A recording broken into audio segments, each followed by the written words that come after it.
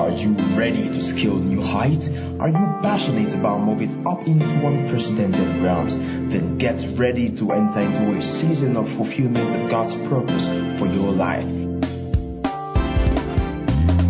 Join Pastor Segun Obadje on this course as he equips and empowers you to become a complete man. Your life is about to experience a major shift. We want to take off on the same series we started on redemption. And we know that redemption is a divine buyback from sin and all its consequences. Satan entered into this world through sin, and the power with which he entered was death. But sin could not minister death until sin came in. That was by the allowance and permittance of man, Adam, the first man. Thereafter, the Bible makes us understand that man fell, and because of the fall of man, man lost his place. What was his place? And let them have dominion. Dominion. The word dominion there means kingdom, authority, rulership. So man lost his place of being in charge of all the earth and ruling over all. And having lost his place, of course, he was displaced by the wicked one who took his place. The devil took his place and then began to run the whole earth. The Bible calls him in 2 Corinthians chapter number 4 and verse 4 as the God. The word God there means ruler, as the God or ruler of this world. But that was not God's intention. God did not create this world for his enemy to rule over. He created it for his children, for his kids, so that there will be an extension of his kingdom and his rulership from the realm of glory to the realm of the physical. And then his name is glorified ultimately. So redemption, therefore, is a divine buyback from sin and all its consequences. Because sin came in, death came in. Because sin came in, lack came in, poverty came in, fear came in, oppression came in, and all the ugly things that the devil has to offer came into the human race because of sin. So what then is the remedy? Jesus came to bring a lasting solution to the problem that has been caused. The permittance and allowance was Adam's. In other words, he gave the devil the right of way to come in. And that is the summary of the gospel. The restoration of man back to his place to function in God's plan and in God's purposes. That's the summary of the gospel. Now, the devil had to be dethroned because he was enthroned when man committed high treason. He had to be dethroned. The effect and consequences of sin, God had to undo them. And God had to place man back into that place where he was displaced. So God had to reinstate man. So understanding redemption starts with understanding that redemption has to involve the dethroning of the devil. It has to involve the reinstatement of man. It has to deal with the issue of sin, much more than an act, but in nature. Redemption has to empower man permanently with the authority over the devil and over every negative influence of the wicked one. If redemption does not bring man back to where he fell from, then redemption is not adequate. If redemption does not empower man to rule over his enemy that once ruled over him, then redemption is not adequate. If redemption does not deal with the issue of sin, much more than an act, but in nature, then redemption is not adequate. If redemption does not give back to man what he actually lost, then redemption is not adequate. So, for redemption to be adequate, God had to package redemption in such a way that every single thing man lost was given back to him. Righteousness, the ability to stand right before God without any consciousness of sin, condemnation, or inferiority complex. Man had it before the fall. So if redemption is going to be adequate, then redemption must give it back to him. See that? Man was not conscious of wrong before the fall. Redemption brings him back to the consciousness of righteousness. Man was not under the dominion of the devil before the fall. Now, an adequate redemption gives man constant, continuous, and permanent authority over the wicked one. Now let us look at redemption and how the provisions of God in His Word, effected by Christ Jesus, brought man back into the place where he was before he fell. Number one, Satan must be defeated if redemption is going to be adequate. Did Jesus do that? Colossians chapter number 2. If we start the reading from verse 15, the Word of God declares, and having spoiled, another translation says disarmed. Now note the tense, beloved. And having spoiled, disarmed, another translation says neutralized. You know what that means? Make of no effect. Having spoiled, having disarmed, having neutralized principalities and powers, He made a show of them openly, triumphing over them in it. Now, having disarmed, that means it's a done deal. And God is not trying to disarm principalities and powers. God is not trying to neutralize them. God has already done it through Jesus Christ. Now, the knowledge of what God has done in His Son and through His Son must be brought to man, else man would walk in ignorance and then would still live under the subjection of the wicked one. Because you see, if he does not know it, if it does not come within the scope of his knowing, there's no way he can act as though it'd been done. Now it says having. Now notice this, that Jesus was never under the influence of the devil at any time. When He was born into this world, He was born a victor. He was born an intrusion into the sense realm. He was born as eternal life made flesh. And then He went about doing good. He cast out devils. He mesmerized the wicked one. Not until He became sin and took our place. That was when He had to be seized by the wicked one. The Bible says the hour of darkness came upon Him and He was seized. So it therefore goes that He did not obtain that victory for Himself because He didn't need it. Then, for whom did He obtain the victory? He obtained it for us. Because He had to take our place. So that we could take His place. That's the grace of God. He says, for you know the grace of our Lord Jesus Christ, that, though He was rich, yet for your sakes He became. It was a becoming. It wasn't that He was poor. No, it was a becoming. Though He was rich, yet for your sakes He became poor. That you through His poverty might become rich. That is the law of substitution. I take your place so you can take what? My place. If a player is benched and then another player comes in for that person, the person takes the other person's rest to relax, and then the other person is acting in the stead of the other one. That's the law of substitution. The law of substitution does not permit two substitutes, so to speak, to be on the field of play at the same time. If Jesus took our place, then we don't have to take that place again. You see, what I'm sharing with you is what has been settled in the realm of glory. It must settle in your heart. It must come within the scope of your knowing. You must capture it within you and know it as much as you know your name, even much more.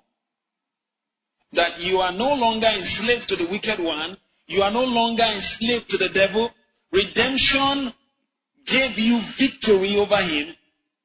It's a divine buyback from sin and all its consequences. Having spoiled, disarmed, neutralized principalities and powers, He made a show of them openly, triumphing over them in it. Hebrews chapter number 2 and verse 14. For as much then as the children are partakers of flesh and blood, He also Himself likewise took part of the same, that through death, you see that He might what? Destroy him that had the power of death, that is the devil. Now, the issue is this. This is God's plan. Through death, he might destroy. Now, Jesus has died on the cross, and God's plan was through death, he might destroy. So when he died, through his death, he actually destroyed. I like the word destroyed here. The word destroy here is a word used, in the eastern part of the world, where one king would go to battle against another king and then capture the king and his kingdom and then enslave them to an extent that they don't have any choice than to obey the new authority over them. That means they've been mesmerized. That's the word destroy. So when Jesus died on the cross, God's plan was through death, he might destroy him that had the power of what? Death. The devil had the power to kill, to separate from God, to draw away from God. And then Jesus took our place, died in our stead, and then seized that power from him. Now, for whom did he do this? He did it for us. When the devil oppresses, and then you cry to God, God says, have I not said in my word, having spoiled? I have already given you the answer. But you see, men don't want to dwell on the answer. They like to dwell on the question. But God gives the answer, not just the question. What is the answer? The answer is his word. What he has already said, what he has already done, what he has already accomplished. That is the answer. In Mark chapter number 16, if we start the reading from verse 15 downwards, the word of the Lord declares, and he said unto them, go ye into all the world and preach the gospel to every creature. He that believes and is baptized shall be saved, and he that believes not shall be damned. And these signs shall follow them that believe. In my name they shall cast out devils. You see that? They shall cast out devils and they shall speak with new tongues. In my name they shall cast out devils. You see, if we do not have authority over him, then we do not have any right to cast him out. That means Jesus has already defeated him, and now he's giving us his name to cast devils out, cast them out. You must know this thing. It must settle within you that the devil is no longer someone to be afraid of. The devil has been defeated. Jesus defeated him for you. Point to your neighbor and say, Jesus, the anointed one, defeated the devil for you. You see that? What's the power of the devil really? Death. The ability to kill, to minister sin. That gives power to death to separate from life. The life of God. The quality of life God lives. You see, I'm not afraid of lack. Because you see, Jesus delivered me from fear. I'm a wealthy man. I'm going to increase more and more. Why? Because that is part of redemption. Poverty was never God's plan for man.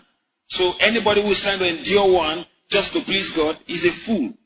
God never had that plan for man in the beginning. It was not so. The Garden of Eden, the word Eden there means pleasure, prosperity. The Garden of pleasure. And then come over to Luke chapter number 10 and verse 19. Behold, I give unto you power. The word power there is authority. Behold, I give unto you authority to tread on serpents, to tread. You see, if they've not been defeated, and then you do not have power over them, then you can't tread on them. But notice, he says, I give unto you authority, exousia, to tread upon serpents and scorpions, and over some of the power of the enemy, half of the power of the enemy, 3/4 of the power of the enemy. So why do people categorize demons? Why do they scale them? Demons are demons. Are they devils? Cast them out. That's what the Bible says. Don't ask questions. Oh dear Lord, what kind of a devil is this one? So Kabbalabahashta, tell me your name. Forget all those things. The Bible says we should not have fellowship with them. You talk to demons, you don't talk with them. If you need any education, should demons give the education to you? Demons shouldn't give any education to you. The word of God has already enlightened us. And that's why I don't listen to people who were once in an occultic group and then they are now, born again, and then they say, okay, let's share the mysteries of darkness. Amen. The Bible talks about the mysteries of faith, the mysteries of the kingdom of God. I'm not interested in the mysteries of darkness. I'm not in the kingdom of darkness. Glory to God. I'm in the kingdom of light, the kingdom of his dear son. Behold, I give unto you. Who is the you there? He's talking to you. Please stay within the confines of that you. Behold, I give unto you. I give unto you. I give unto you. I give unto you. That's the plan of redemption. I give unto you power, exousia, to tread upon serpents and scorpions, and overall, glory to God, overall the power of the enemy, and nothing shall by any means hurt you. I remember during my undergraduate days, we went to one village, nearby, around that toll gate area, to preach the gospel on a missionary trip from campus. Oh man, we had the fun of our life. We enjoyed casting out devils. So there was a brother there. I noticed the brother was not really forward. He was just, always behind and saying, amen, amen, in Jesus' name, amen. He was in fear. So we got back home, we got back to campus, and then he was leading prayers. He said, brethren, he said, yes, shall we pray? I said, okay, let's pray. We are going to pray that every demon that we have cast out will not go back to our homes to torment us. Will not torment us through our academics. Will not torment. I said, shut up your mouth. Have you not read? Behold, I give unto thee exousia, power, authority, to trample on serpents and scorpions, and overall the power of the enemy, and nothing shall by any means. You see that? Any means, not academic means, not marital means, not family means. Demons can't come and say, okay, you cast you, I will deal with you. You see, they are afraid. Excuse me, in whose name did you cast them out? In whose name? And that's the Jesus they are afraid of. When Jesus dealt with demons, they weren't saying, he will deal with you. No. They were afraid. They cried out, have you come to torment? Some of them were begging him. You must live your life in the light of God's word to a degree, to a level that demons will beg you. They were begging him, please don't cast us out into dry places. Just cast us out into the swine. You see that? That's what redemption offers. You see, this thing, you must meditate. Some of us will have this cultural, traditional belief. When you hear demons, you see people shake. Demons? What if you heard ants around, ants? See? You want to trample on them. That is the way to treat demons. Get this understanding into your spirit. Capture it. Let it come within the scope of your knowing. That Jesus actually defeated him. Do you think the Bible will just be a book of psyching? Just psyching people, risking their lives? Capture this thing. It is God's word. God cannot lie. Capture it. Let it come. You see, if you don't know it, it won't work for you. I'm telling you the truth. It has to get into your system running. Because you see, nobody admires drugs on the table. And then you expect the drug to work in your body. It's not possible. You have to swallow it. And then it gets into your system. When it gets into your blood system, then it starts working. It has to get into your heart. This truth must be digested and assimilated.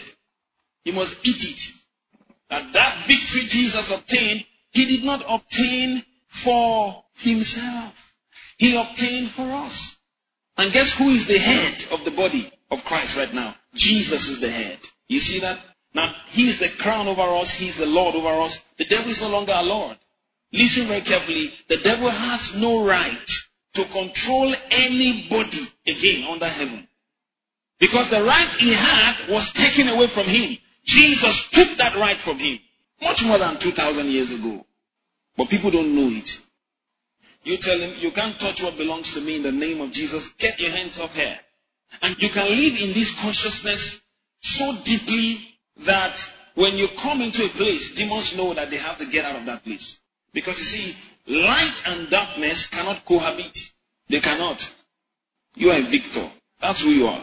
Jesus made you a victor over the devil. That's one part of redemption. There was a day I had to deal with one demon. The demon saw me and was shaking. I did not shout. I said in a whisper, out. And that was it. Why? Because you see, I came in the name of Jesus. You know what it means to come in the name of the Lord? You are coming as His representative. You are coming in a consciousness that you are one with Him. You have become one with Him. The same way Jesus was one with His Father. He said, I and my Father are one. If you know these things, happy are ye if you do them. Why should you call me to come and cast out the devil for you? Do I have more right over the devil than you? Are there demons around you? Deal with them. That's dominion. Say with your mouth, I have authority over demon spirits. In the name of Jesus, I am not afraid of demons. I'm not afraid of devils. I have dominion over the devil. Jesus gave me authority over the wicked one and all his courts. In the name of Jesus, I rule over principalities and powers, dominions and might, and every name that is named, not only in this world, but in the world to come. If you believe that, say bigger amen. That's what you should be feeding on. Meditate upon these things. See, there are things that are worthy to be meditated on. Some things are not good enough for you to think about. They are not good enough to think on. Colossians chapter number 1 and verse 13. God hath, in other words, already done it. Someone is asking this question. If He has, then why do many Christians live as though under the wicked one, and the effects of this life subject to him are visible all over their lives? Jesus said, you shall know the truth. The truth, apart from you, does not help you. It is the truth that you know internalized in you that is going to make a difference in your life. Now, listen very carefully. Is Jesus going to come back the second time to die for the sins of the world? No, He's already done that. But does that mean everybody is saved? Now, the people that are not saved, God does not want to save them. Say, God does not want to save them. Why did He send His Son in the first place? Come, let us reason together. Let's reason in the Word. God does not want to save some people. Why did He send Jesus to die for the world? For the whole world. Yet, some people are still dying and going to hell. Despite the fact that Jesus Christ had paid the full price for the sins of the whole world, and He did it once and for all. Yet, you still see people die and go to hell. The greatest surprise that will be in hell is that, what am I doing here?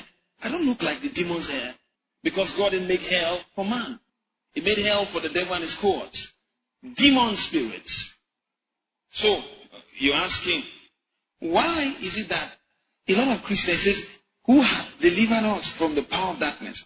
A lot of Christians are still living as though under the power of darkness.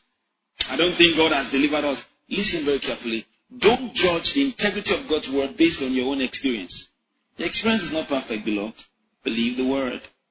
With long life will He satisfy us and show us His salvation. Why do some Christians die before their time? Well, that's none of your business. Your business is to focus on what God has said in His word. My joy, my striving is to align my life to God's word so that my experiences are not produced by the mishaps and consequences of natural disorder. My experiences are produced by faith in God's word, so that when you look at my experiences, they resemble the word.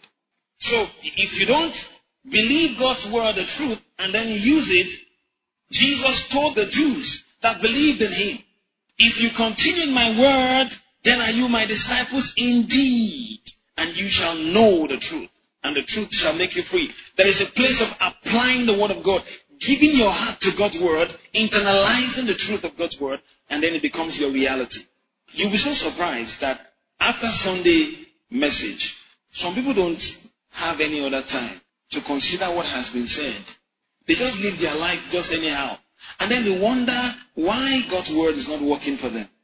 Is it not the truth you know that is working on the inside of you that will work for you? Meditate on these things. Give yourself wholly to them that thy prophetic may appear unto all. You want people to see that Jesus said the truth when he said, I have delivered you from the power of darkness. Then believe his word. Put that word in your mouth. Put it in your heart. This book of the law shall not depart out of thy mouth. Stop saying, I'm afraid of devil. Generational demons in my generation. They want to kill me. Oh. Stop talking that way. You're talking as though Jesus didn't come at all. He was not made flesh. Why not talk the word and begin to sow? The kingdom of God is likened unto a man who sowed a seed. You see, that's how the kingdom works. You take the seed of God's word, you put it in your mouth, and then you sow it into your heart. That is the fruitful field of a mighty harvest, your heart. If the word of God doesn't get into your heart, it's not going to affect you. How then do you get the word of God into your heart? How? Meditation. I put it to you. If you allow Nollywood and Hollywood to do all the thinking for you, at the end of the day, all the trash in that world will be deposited in your heart. And out of the abundance of the heart, the mouth speaketh. You begin to confess negative things. So as a man thinks in his heart, he's creating his own world. And all the disasters in Nollywood and Hollywood, they are in his life. Why? Because that is what is feeding your heart. Have you not read? Guard your heart with all diligence, for out of it are the issues of life. You don't want to see something in your life. Don't let it come into your heart. If it gets into the core of your being and you begin to reason it and think it again and again and again, you can't help it. They could lay hands on you so well and many times that you're almost growing bored. You will experience it. It's an eternal law. It cannot be broken. What do you want to see in the next 5 years? Gather the seeds and begin to sow them into your heart. Forget witches. They cannot stop the Lord sowing and reaping. Isaac sowed in that land where there were witches. Gerar. Wicked people. Despite all their wickedness, the Bible says he reaped 100-fold. That same year, and the Lord blessed him. If you put the word in your spirit, alright, it does not matter how many witches are in your family or around you. It doesn't make any difference, beloved. If you put the word in your spirit and put the word in your spirit, and then you begin to put the word of dominion into your spirit, you're sowing it in there. You know what's going to happen to you? The harvest will come upon you. But if you feed on fear and inferiority complex, you feed on failure mentality, the failure syndrome will be all over you. A lot of people are afraid of failure. Hey, hope I will not fail. That's what you've been thinking on. And then the painful thing is, you're looking for one man of God that will just change your harvest all of a sudden. Of all the seeds you've sown for the past 25 years. And then the man of God does not do that. He's not anointed. Let's go to the other church there. We'll see another man of God that will wave like this. And be not deceived. God is not mocked. Whatsoever a man soweth, the same shall he what? If he sows to his flesh, he's going to reap of the flesh what? Corruption. But if he sows to his spirit, he's going to reap what? Life and peace. Do this after every meeting. Take the word that has been preached. Sit down for the first 30 minutes. What did I listen to today? Okay, this. Meditate on it. Let it sink. The very moment the word of God sinks deep into your heart, you will see there will be a change. A reaction has just started on the inside of you. A process has just been initiated. And the very moment the process commences, you will realize that from inside out, you begin to change. But you see a lot of people, I will not do this again. I will not do that again. I will not do that again. And all that. It's like they are building a fence around themselves. And this person is wild. So he breaks his own fence. And then comes out. And then he builds another one and breaks it. And then he builds another one and breaks it. Why not take God's word and change from inside out? Put the word in you. You see, the most effective kind of medication is not the one you rub on your body. It's the one that gets into your system. Get the word into you. Can you be so powerful in your dream life that you speak in the dream as though speaking physically. What produces that effect? It's the word in your spirit.